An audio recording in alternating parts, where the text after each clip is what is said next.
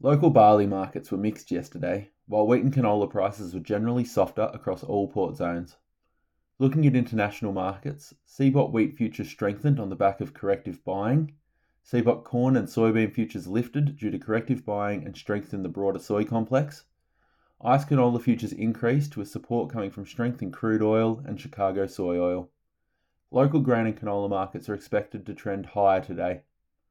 CBOT March 24 wheat was up $7 Australian per tonne to $337 per tonne. ICE March 24 canola was up $7 Australian per tonne to $693 per tonne. And Matif May 24 canola was down $1 Australian per tonne to $697 per tonne.